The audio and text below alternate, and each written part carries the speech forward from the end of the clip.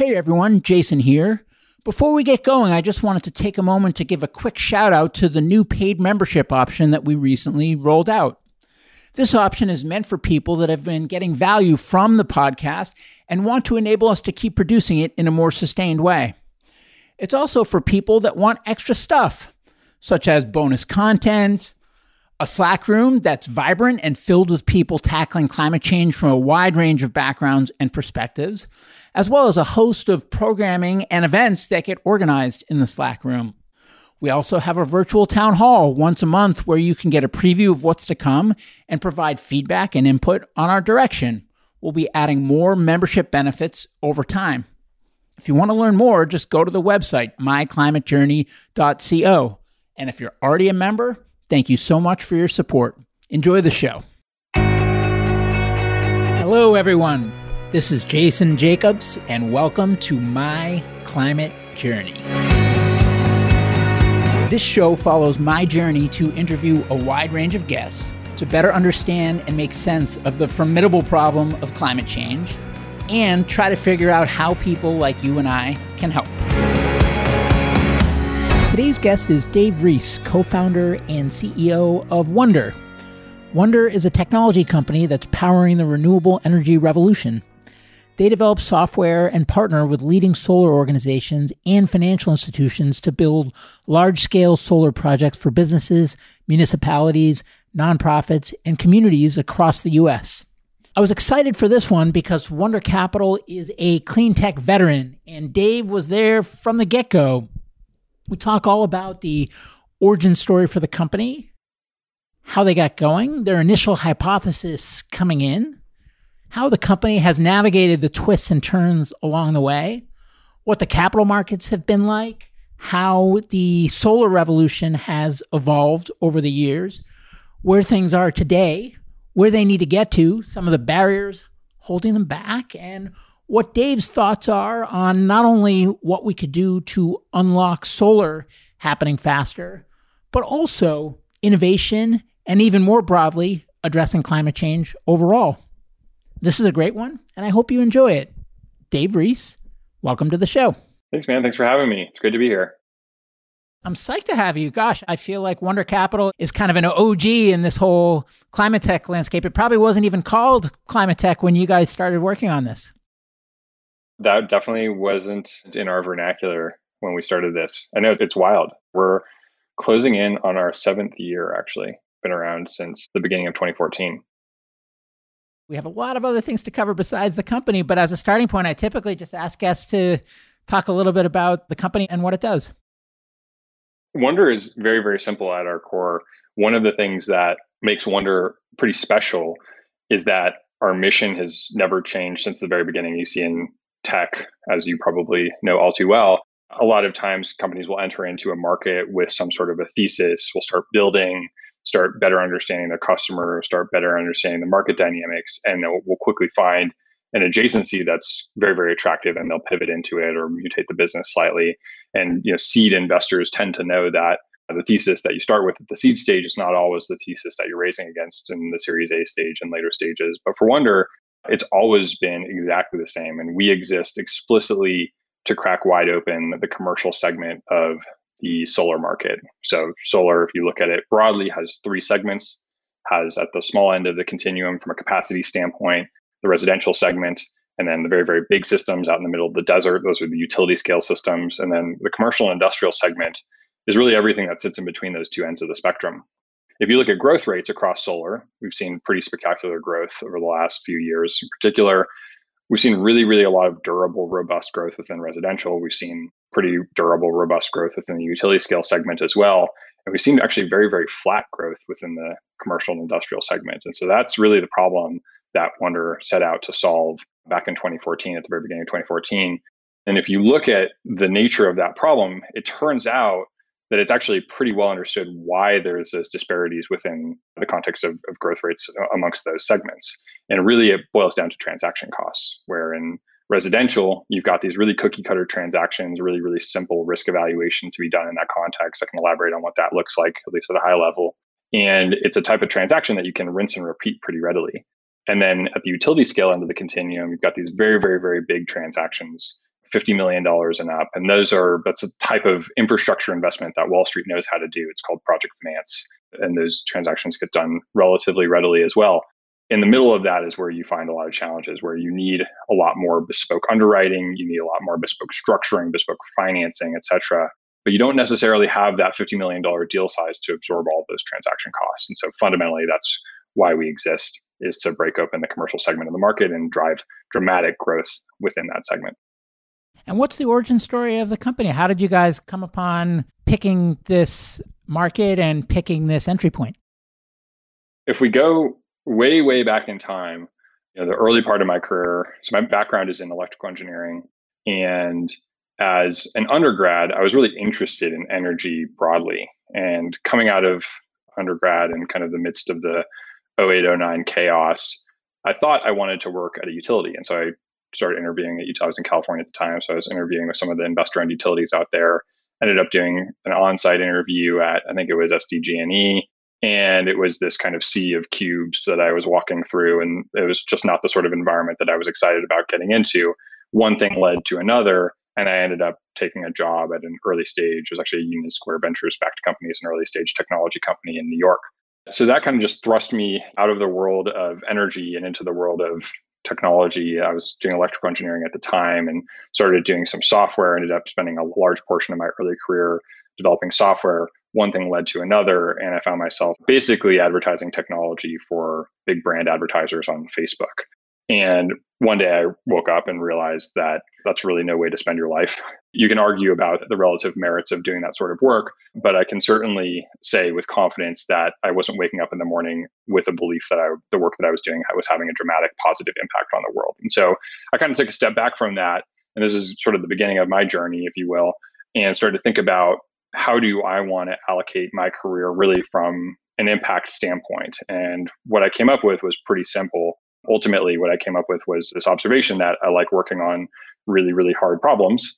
And so if you're going to work really hard on really hard problems, it stands to reason that you should work on the most important problems. And so I started to think about, well, what is the most important problem? And I think that there's some room for debate here, and I can provide my analysis of that. But fundamentally, I think at its core, the most important problem is energy. And the reason the most important problem is energy is, of course, climate. All of these other, you can argue about healthcare, education, these sorts of things. Social justice is very important as well. But at the end of the day, if we don't have a planet to live on, we're kind of screwed. And so that's kind of the foundation of my journey and sort of where I started off into this. And so as I looked forward in my career, I recognized that while I had kind of followed the energy space as an outsider, I had a lot of views that I had developed from that outside perspective. And I wanted to try and validate some of those perspectives by basically pressure testing them against insiders. So I wanted to put myself in a position to get much better access to insiders who have an in-depth understanding of how the energy ecosystem works. And so where better to go than a research lab? So I basically went to Lawrence Berkeley National Lab and I convinced them to hire me as a researcher. I was the only person without a graduate degree there. And it was a fascinating experience, incredibly smart people working very hard on very technical problems. It was at the lab that I got access to a lot of really, really interesting thinkers in the energy space. And it was a very, very thought-provoking time. And it was also at the lab that I started to encounter some of these dynamics that are present within the solar market still today. And specifically, it was at that time that I ran across this disparity in terms of growth rates across the various segments of the solar market.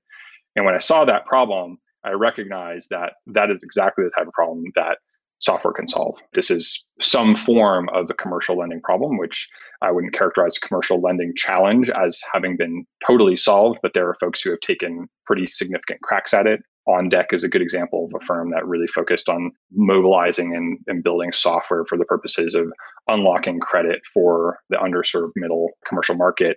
And so I thought this is really a place where we can play in software and have a huge impact on climate by accelerating the deployment of renewables within this segment of the solar market.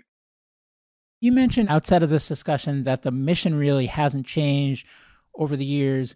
What about from an execution standpoint, looking back now that you're many years in, what were the assumptions that stand out to you that maybe didn't turn out to be correct and that was surprising to you with the benefit of hindsight?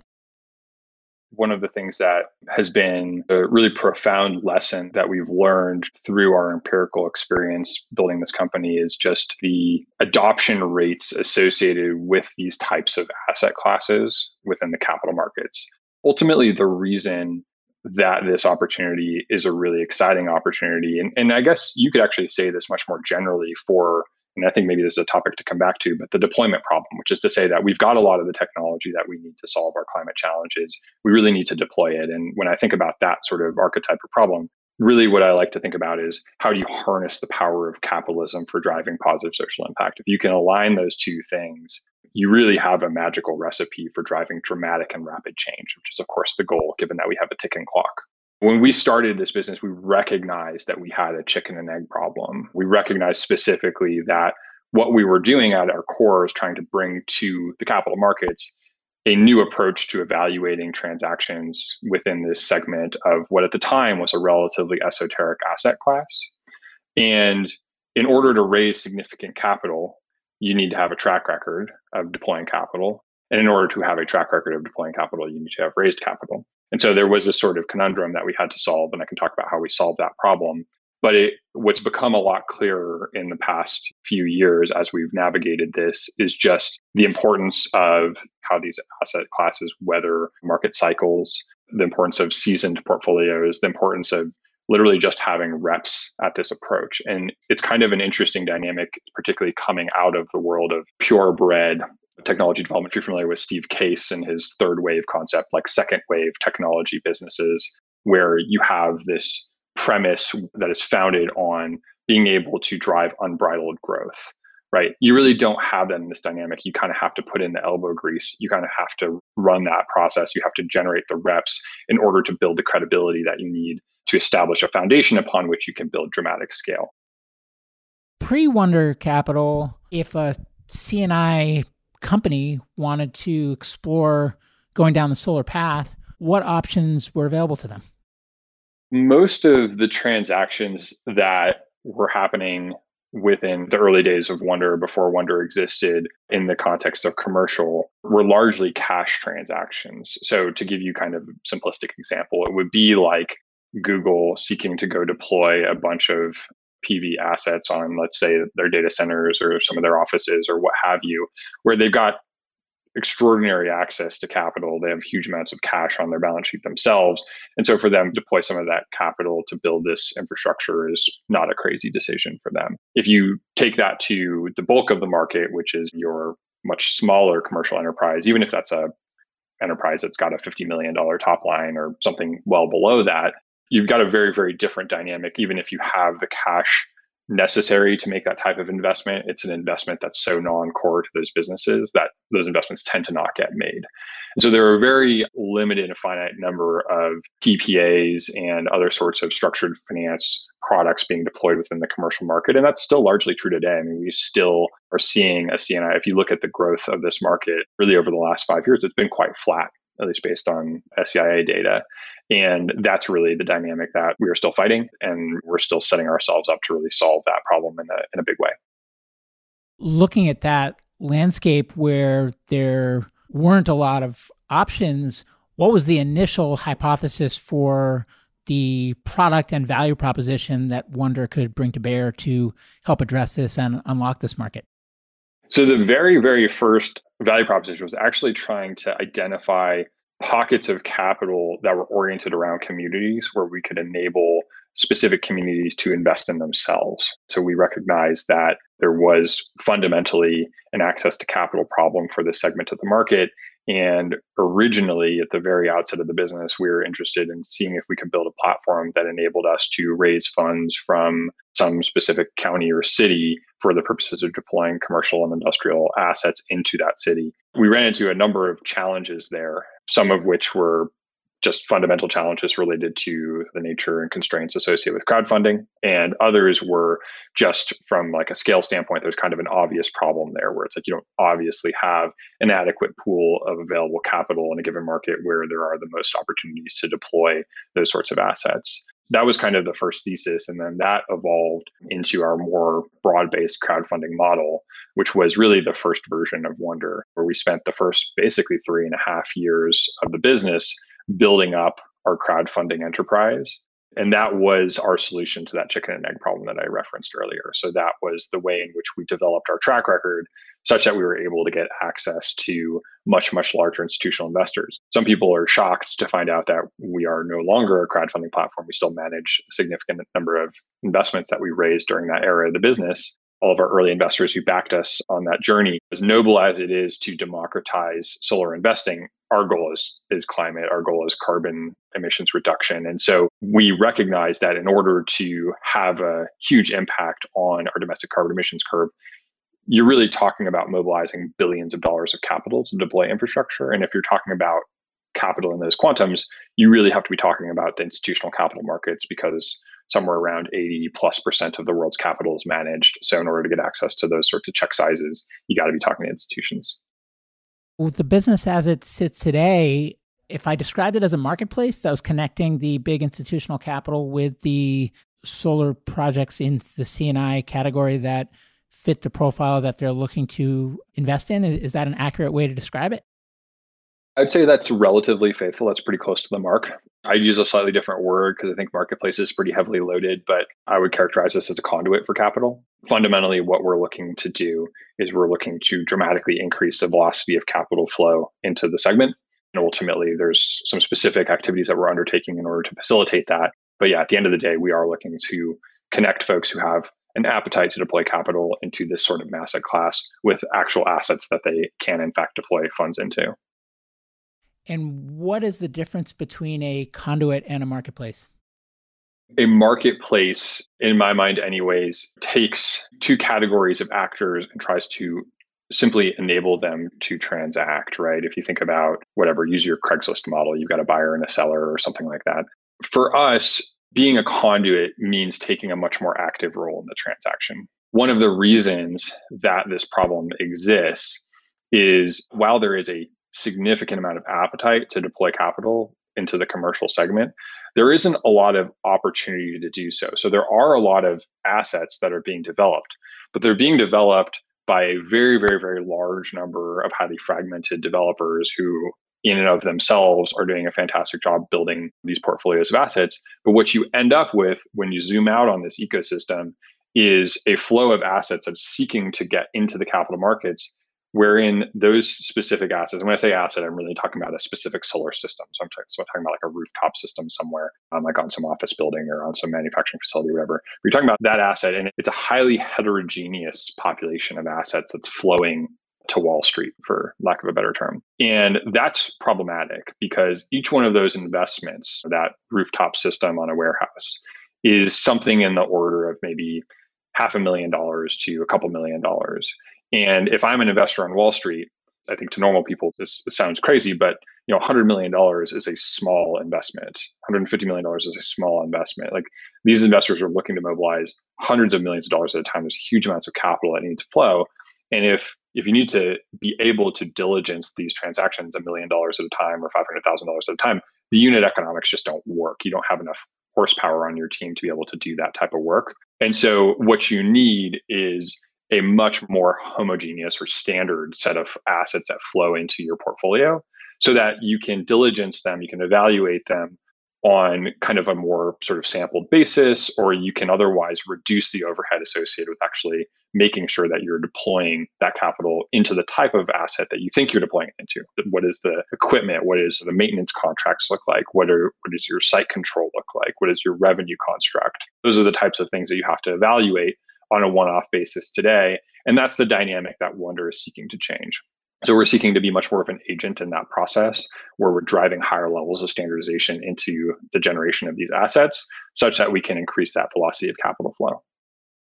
And I would imagine it starts out from a Wonder standpoint being very manual, kind of hand-to-hand combat. And then over time, you find different pockets of processes that you can remove human steps and automate. And then that there's kind of a slider that over time you get more scale because the machine is doing more and because the humans are doing less. One, is that a right way to think about it? And two, where are you in that journey today? When we think about this process, I like to reference the approach that Palantir uses to evaluating gigantic data sets really that approach is an outgrowth of the PayPal fraud detection model. And that fraud detection model was one of the first very, very, very successful human augmentation approaches where you're looking to build software and infrastructure not to eliminate your humans from the PayPal case, the fraud detection process, in our case, in the transaction process. You're simply looking to make them dramatically more efficient. So you're exactly right. The first deal we ever did was highly manual. It was all Excel, custom contracts, all this stuff. Over time, we've standardized all sorts of aspects of that process and have brought a high degree of standardization and rigor and consistency into the way that we're evaluating risk. Now we provide our internal infrastructure at Wonder provides dramatic support for essentially evaluating transactions within the commercial and industrial segment. There's a lot more to be built. So in terms of where we are in that continuum, I think it's still the very, very early innings. We've just begun to scratch the surface, but we've already arrived at a place where we can transact cost effectively in this market. Can you maybe give an illustrative example of a cradle to grave process for a customer and just touch on the key stakeholders and how Wonder engages and what the steps are to go from maybe that first point of engagement to when a transaction has been completed? There's kind of two categories of how this happens. I'll talk about the dominant category today that's more a reflection of where the market is. And I'll talk about the second one, which is a little bit more of a reflection of where we're looking to drive the market. So in terms of where the market is today, generally speaking, I already spoke about the way in which the actors within this market are highly fragmented. You've got really a lot of developers out there pursuing the development of these transactions, which generically results in ultimately this wide range of different types of assets with different sorts of contracts and those sorts of things arriving at the doorstep of the capital markets seeking funds. When the beginning of that transaction starts, you've got a developer market who, generally speaking, starts with some kind of site control or some type of energy customer. And developers separate than the CNI customer themselves. So it's really, there's the developer, there's the CNI, and there's the capital. Are those kind of the three key stakeholders? That's correct. As you would imagine, if you want to get into the weeds, there's ways in which all of those lines blur. But broadly speaking, that's accurate. I'll keep things simple here because there's a couple, well, I'll digress for just a second, which is that there's sort of like two fundamental revenue contracts. One is where the developer is signing up some sort of energy customer, where the reason the energy customer is signing up is because they're buying power from this future system at a rate less than what they're going to pay the utility. So there's a savings proposition. The other construct is what I call a program-driven construct. And so this would encompass things like community solar, where the developer is basically selling into some sort of a programmatic market. And so in that former case, the developer is going out and obtaining the customer. Maybe let's just call it a warehouse, where they're saying to that warehouse owner, you're paying 12 cents a kilowatt hour today. I can sell you power at 9 cents a kilowatt hour, whatever that rate is. And if you allow me to site the system on your roof, I can deliver those savings to you. So that's kind of construct one. And construct two is one where the developer is basically going out, like in Minnesota, what'll happen is the developer will go out to like a farmer and say, hey, farmer, we're going to pay you for your land if you allow us to site an array there. Farmer signs up for that because there's really no downside. They're not using the land, maybe, or something like that. And then they're selling that power into some type of market. So in Minnesota, that would be traditionally the community solar market that exists within Minnesota. And so those are kind of like the two rough constructs. And as the developer forms that transaction, gets the various interconnection requirements. So refers to the way in which that system connects up to the grid, various building permits, electrical permits, designs, et cetera, all that stuff. If it's a ground mount system, environmental studies to make sure that it won't disrupt the habitat there when they site the system. That's kind of the development process. That's what it takes to get this system to a point where it can actually be built. And then traditionally, that's when financiers start to come in. So financiers come in all along that path, provide capital at early stages of development, later stages of development. We provide construction capital, operating capital once the system is built and online. And that's kind of roughly how that ecosystem operates. Getting comfortable in that process is hunting and pecking and picking up the phone here and faxing information there and manila folders. And it's a lot of kind of blocking and tackling. Whereas if they work with you, the benefit is that it's all kind of teed up in a way that's organized, structured, digitized, easily accessible. And that's both for the project they're evaluating, but also for all the projects so they can figure out more efficiently which projects to evaluate. That is exactly right. So Wonder does all of that work in the context of the financings that we do. So we do all of the underwriting. When we talk about underwriting For those who aren't familiar, that's like a fancy word that investors use to talk about risk evaluation. We are going out to basically most of our interfacing happens with the developer traditionally. We're talking to that developer, we're acquiring all the information, we're asking them a bunch of questions, asking for more information. The first step in our process is about codification of that. So we are ingesting that information to our system. We have a process that we use to do what we call establishing the veracity of that information. So making sure that everything we have is correct and substantiated by underlying evidence. And then that information passes through a data pipeline where it's transformed basically into a form factor that our credit and underwriting team uses to evaluate risk. And we pass that information into a basically risk evaluation template. We render our assessment, and then this whole thing gets bundled up, packaged in a way that gets delivered to the capital markets in a really, really consistent manner.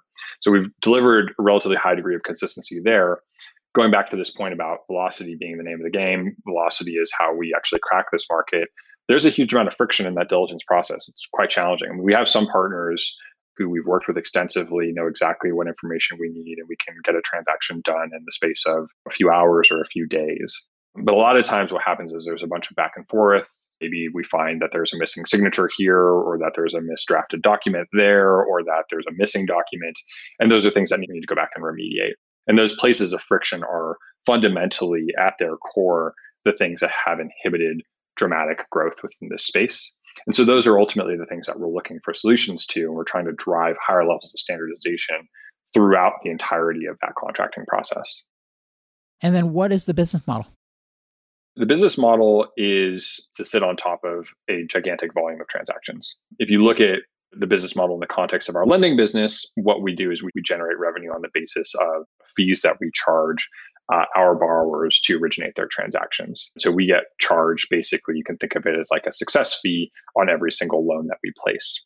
We have other aspects of our business where we're looking to take a more active role in these transactions. And that model is a little bit different, and it kind of depends on what the long-term owner of this asset ultimately ends up being. But generally speaking, there tends to be a number of different models through which we can extract the economics that we need in order to function as a business from those transactions that we facilitate.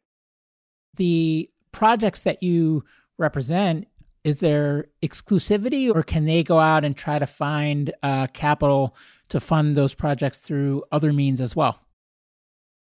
Generally speaking, our borrowers are able to go pursue whatever capital they want to. The reason that people work with Wonder is because we can provide a much higher level of execution certainty and a much higher level of speed than any other provider in the space. And there's a lot of transaction archetypes that there are very, very few firms that can service. And we are one of the reasons that we can service transactions that banks or other types of financial institutions can't service is because all we do is commercial solar. And so we are domain experts in these markets.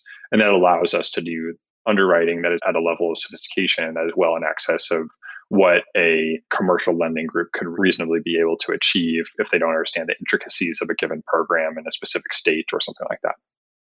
From a capital outlay standpoint, it's contingency or success based, so that there's no fee that's paid to Wonder unless there's a project that is funded successfully, correct? That's generally correct. There's a couple of archetypes of lending that we do that require a lot of pretty outsized amount of upfront work. So some of what we've done increasingly through 2020 is provide capital at the very, very early stages of project development. And those types of financings tend to be a little bit more tailored to the needs of a given developer, which necessitates us doing a significant amount of upfront work before we actually get to the point at which the loan can be funded.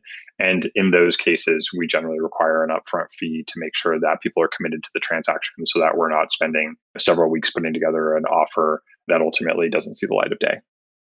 Give us a sense of what kind of traction the business is seeing to date. So we've facilitated over 400 megawatts of asset development at this point. So that ranges from transactions where we're providing the permanent capital, so the capital that funds a transaction through its operational phase, transactions where we provided the construction capital. And then increasingly, as I mentioned in 2020, we've been providing capital at much earlier stages through the development portion of the life cycle. So we've been growing pretty consistently at a minimum of about 2x annually. Been a couple of years where we've outpaced that. It is the type of thing where we're seeing dramatically increasing traction as we continue to expand our capabilities and expand the number of segments within the commercial segment that we can service. In terms of sources of capital, so, it seems like you guys have raised hundreds of millions of dollars. But one thing I wanted to just get clarity on is it seems like there's kind of an equity portion of that, which is probably a much smaller amount. And then the rest of that capital, including maybe some of the more recent announcements, is that actually capital that's coming into the business, or is that essentially Wall Street capital that's looking to be deployed in projects that's committing that they'll deploy up to that amount if they find projects they like? Or how should we think about the capital or the funding history of Wonder and how to think about those dollar amounts? Generally speaking, you hit the nail on the head. There's traditional or pseudo-traditional venture-style funding that provides funding to our operating company for us to be able to build the software that we need to build in order to facilitate these transactions, for us to build and grow our team, that sort of thing. We completed our Series B in April of 2018, so we've gone through a number of rounds of funding there. The consistent capital formation activity exists on the asset side of the equation, where it's we need to have at all times, as a financier, we need to have capital at all times to be able to deploy into the space. And broadly speaking, the shape of those transactions has historically been what we would refer to in the capital markets as a forward flow arrangement. And so that is a capital partner coming to the table and forward committing to purchase some amount of volume. And generally, those transactions have what we call a credit box that defines the types of assets and the types of risk that that party is interested in taking. And then our origination team goes out and seeks to originate to that credit archetype. When you think about the competitive landscape, so you mentioned that the C&I growth has still been relatively flat. I don't know if you think about it this way, but do you think about the percentage of those transactions that are occurring, like what percentage of them Wonder is powering? And what I'm trying to get at is when these transactions happen, where are you guys from a penetration standpoint? And is your competition other providers that are doing similar, or is DIY still the most prevalent way that these transactions are getting done? I would start by saying that the commercial market that we know today is not the commercial market that can or should exist, at least within the United States, which is to say that the opportunity within C&I is truly staggering. It's really, really a vast opportunity, both to deploy infrastructure, but also to have a really profound impact on our domestic carbon emissions posture. If you look at, going back to kind of my commentary on the types of transactions that are happening today, if you look at a large part of what's happening in this domain between residential and utility scale, it's really dominated on a capacity basis by what some might refer to as municipal scale or very small utility scale. So those are like, 7, 8, 10, maybe 15 megawatt style systems. And then also what I would refer to as program-driven markets. So program-driven markets, to give a few examples, I mentioned the Minnesota Community Solar Program, a very successful program, hundreds of megawatts in scale.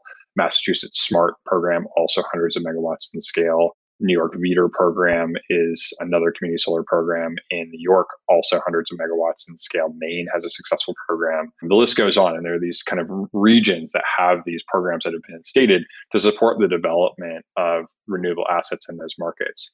And I think the thing that a lot of people miss is that all of those sorts of programs are really very, very small drops in the bucket in terms of the broader market opportunity. So they're good. I'm glad they're happening. People are making money building those systems, and we're getting solar deployed, and it's helping us come down the cost curve and come up the experience curve. And there's really, really a positive thing. But I do think it causes people to lose sight of the fact that there are 5.6 million commercial rooftops, most of which are addressable from a solar standpoint. Very, very, very few, like a fraction of 1% of those have actually been addressed. And so that's the opportunity that we're going after. And really, at the end of the day, that focus on that opportunity is the thing that sets us apart, because we're just very uninterested in building a healthy business doing 100 megawatts or 200 megawatts a year or 300 megawatts a year. We are in this to build gigawatts of capacity because that's what the opportunity is. That's what the world needs. And that's really the hard problem to solve. So a lot of times I think about the fact that we are doing the thing that needs to be done, not the thing that's easy today. And ultimately, the future that we build, if we're trying to build an exciting future, is a byproduct of people doing just that, doing the hard thing instead of the easy thing. So it sounds like the opportunity is to go from that kind of 1% penetration of these projects in C&I to the other 99% to get to 100%, of course. And my question for you is, you mentioned friction as a big barrier. Is that the whole story, or are there other things that are holding back that widespread adoption? And if there are other things, what are they and how big a role do they play? You could call this friction, right? But there is one other headline item that is really challenging within the commercial space. There's basically two big categories. We talked a lot about transactional friction, and that's all the diligence stuff that I mentioned. It's all the getting contracts dialed in and really consistent and making sure that you've got durable site control and locked up permitting and all of these sorts of things. The other major challenge is a customer acquisition challenge within CNI, what a lot of people refer to as the stakeholder challenge. And the stakeholder challenge is that in the context of like a home, generally speaking, your homeowner will pay for their power. Makes sense. In the context of a commercial property, that's often not the case. It's often the case that power is actually rolled into the lease payment. And so you've got an entity that is consuming power, which is actually different from the entity that is paying for that power. That is the stakeholder challenge, and it represents a relatively meaningful challenge as it pertains to getting broad-based penetration into this market. And I think that's still one of the major outstanding items that's unsolved in this market. We have some hypotheses about how to go about solving that. I think given where the market is from a scale standpoint, we've got just a huge amount of headroom to grow before we really bump up against that in a really, really meaningful way. There's a lot of opportunity to deploy systems within context where that problem is less acute. But in order to get to that full penetration, or at least a very, very large percentage of that market, this is a problem that's going to need to be solved. And I think we definitely need more smart people thinking about it. I'm going to go out on a limb and say that your biggest priority as a business is probably, and correct me if I'm wrong, driving more transaction volume through the system. Yeah, the way that I think about it is kind of like a trifecta. The end goal is unequivocal scale within CNI. In order to achieve scale, we need to be able to achieve transactional velocity. So it means we need to increase the volume that we're able to process on a given day or a given week. And in order to be able to drive that velocity, our premise is that we need to be able to deliver a much higher level of standardization than the market has been able to deliver historically. So standardization begets velocity, velocity begets scale. So now, given that those are the levers that you want to push on over the longer term, what does that mean tactically if you look at, say, the next 12 months? What are the key milestones as a company that you're driving towards? And then where are you prioritizing the team's time and attention? This kind of speaks to the various modes of transacting that we cover internally. So 2020 has been a tumultuous year for the CNI market. It's been really, really positive in some respects. It's been really, really challenging in other respects. And one of the things that we've seen is really protracted delays within the entirety of the market. And so we've seen have huge reverberations for the types of capital that we can deploy and when we can deploy into projects. And it's put a lot of developers under a lot of strain because they get paid when these projects get completed, generally speaking. And so they've got, huge deferrals on when they're actually going to see revenue. And so that's, changed these dynamics and kind of scrambled the eggs a little bit. But as we look into the next 12 to 18 months, really we're focused on kind of ramping up our lending volume.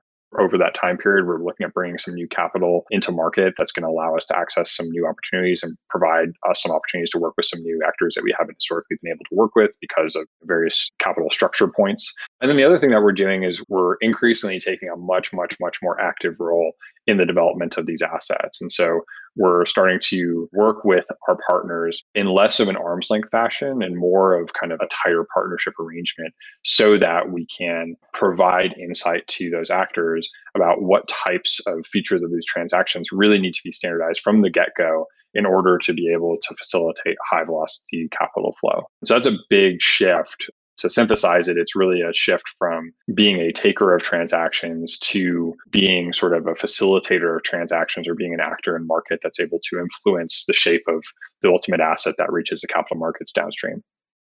One of the things I've heard Brian, your co-founder, talk about before is in the early days of Wonder, fundraising was difficult. And I'm just curious why you think that was and whether that difficulty, was it warranted? Was it that you were going after one source of capital when there's another source that's a better fit for this kind of business? Maybe do some self-reflection and some enlightening on how me and the listeners should think about the lessons learned from that experience.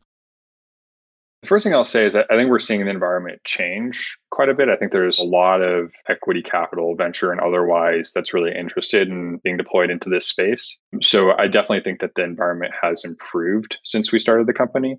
In terms of why it was difficult early on, I would attribute a large portion of that to the hangover from the aughts. So Solyndra is kind of the poster child for this, but there was a lot of money, a lot of venture money that was lost during this boom of investment within clean technology in the mid to late aughts. And I have actually a pretty strongly held position on why that happened. And I think my view on this is that the reason venture was quite unsuccessful in that endeavor in investing in clean technology during the aughts was specifically because they were trying to model energy using disruption patterns that had been learned within software. So if you are a subscriber to The Innovator's Dilemma, which is one of my favorite Clay Christensen books, basically Clay Christensen provides an academic explanation for how disruption patterns occur. And basically what he describes in the dilemma is that the way a new entrant into a market that has very, very limited resources is able to dislodge a large incumbent that has gigantic resources is by essentially cherry picking a really small niche within a given market with a new innovative technology. And by penetrating that small niche with a technology that, generally speaking, is inferior to the incumbent technology on every single dimension, except for maybe one or two differentiators, they thereby penetrate that niche. They come generally down the cost curve, up the technology performance curve, and pretty quickly arrive at a place where they have a technology that has reached parity with the incumbent. And all of a sudden, they can start to compete with that large incumbent for their core market share. And at the early innings of that, the incumbent is unfazed by ceding this small niche market to the new entrant. That is a pattern that has, in literal textbook examples, are hard drives. This has happened. So solid state storage. In telecom, this has happened. Steel mills is a literal textbook example of context within which this has happened. This has happened all throughout technology.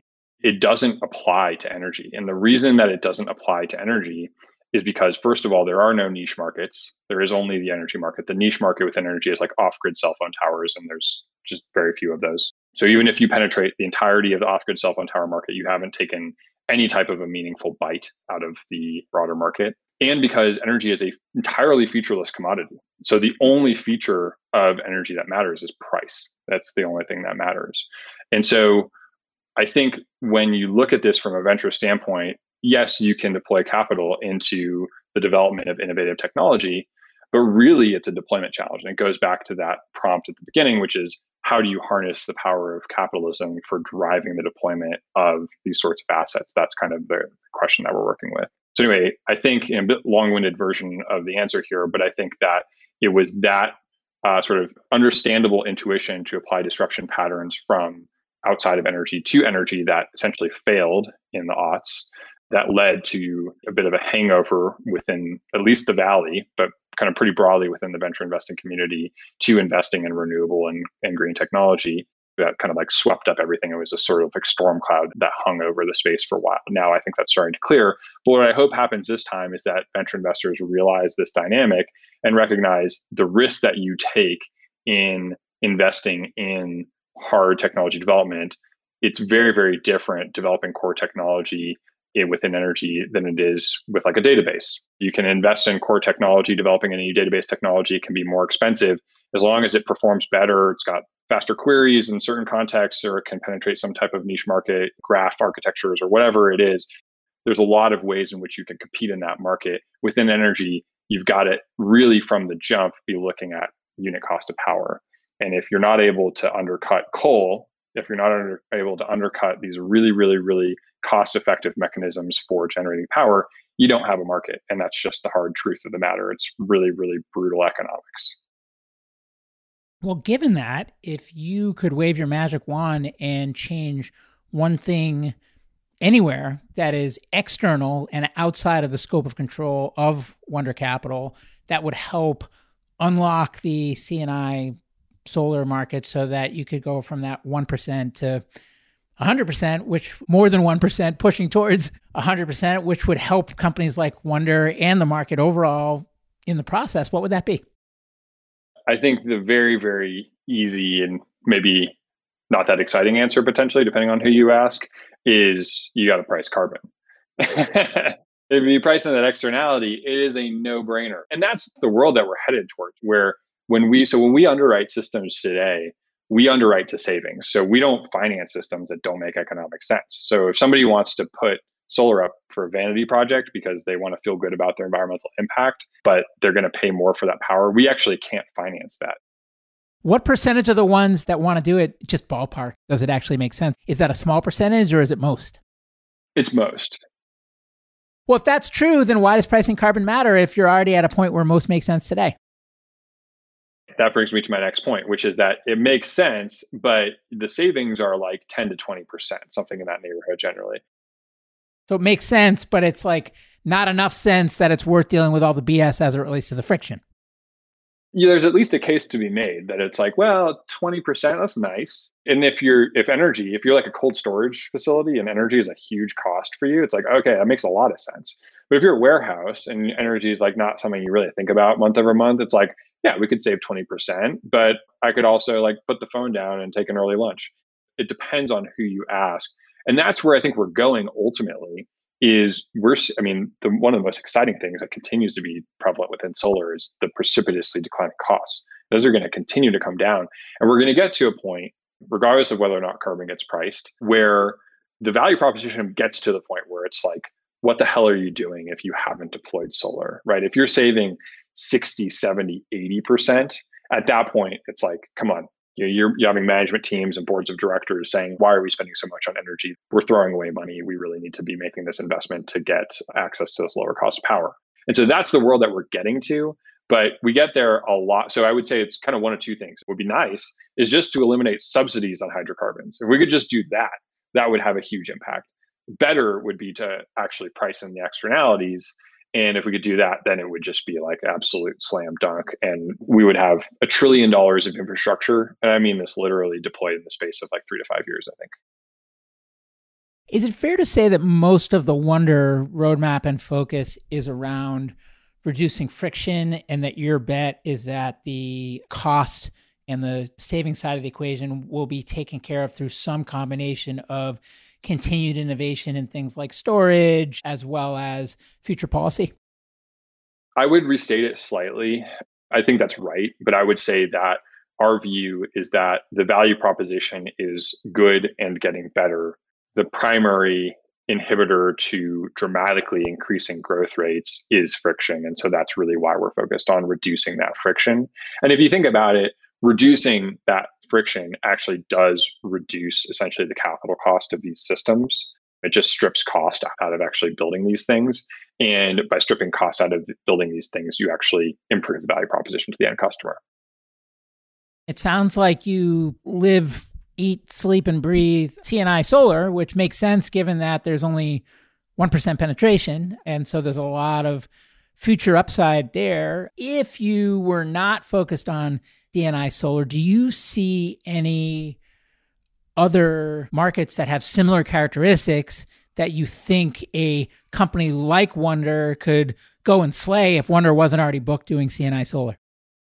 You mean outside of energy? Or adjacent areas of energy? You might say wind, or you might say something crazy. I don't know. So I'll leave that up to interpretation. If C&I solar were either a solved problem or took Wonder public because you already made it so, or someone just said, you're out of here, Dave, and you need to go find something else to do, and you were going to take what you learned here and apply it somewhere else, what are the markets that would be most exciting for you on the surface? The lessons learned here really apply to places where there is what I would characterize as a deployment problem, where we have the technology that we need and we just need to accelerate deployment. One of those places is storage. And there's a lot of flavors of storage. We're looking at doing some work on storage. I would love for us to do more storage financing.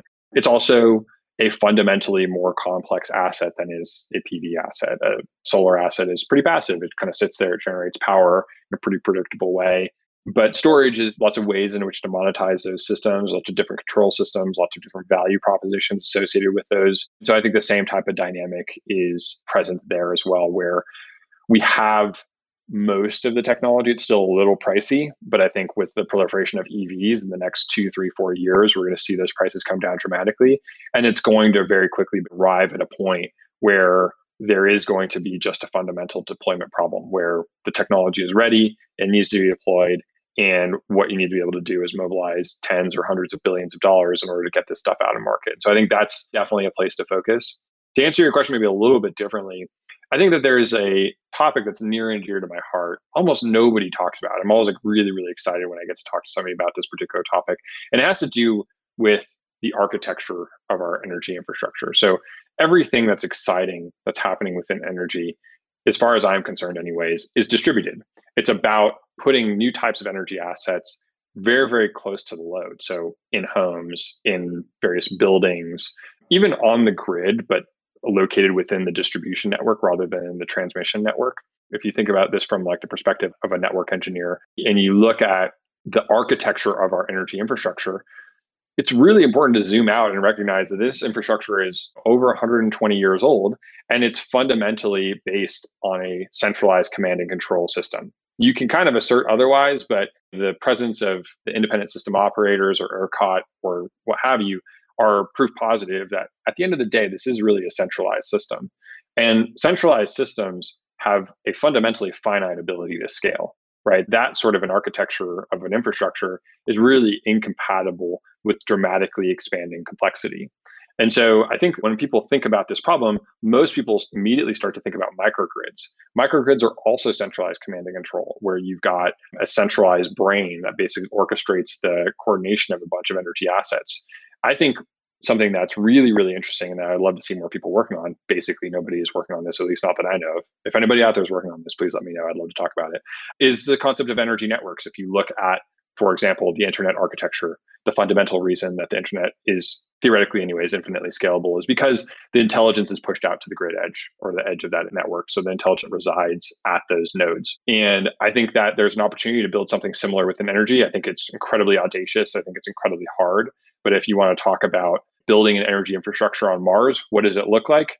Probably a network, probably not a grid. And I think that reason to believe that there are ways to dramatically cost reduce the actual poles and wires that connect all of these energy assets together within the United States. And even if you just constrain it to Earth more generally. And I think there's a huge opportunity to explore some of that domain. I think it's very, very uncharted territory. My last question to bring it back around to a Wonder standpoint is there ever a day when we should not think of Wonder as a C&I solar company? And if so, how many years away is that? And what will you look like at that time?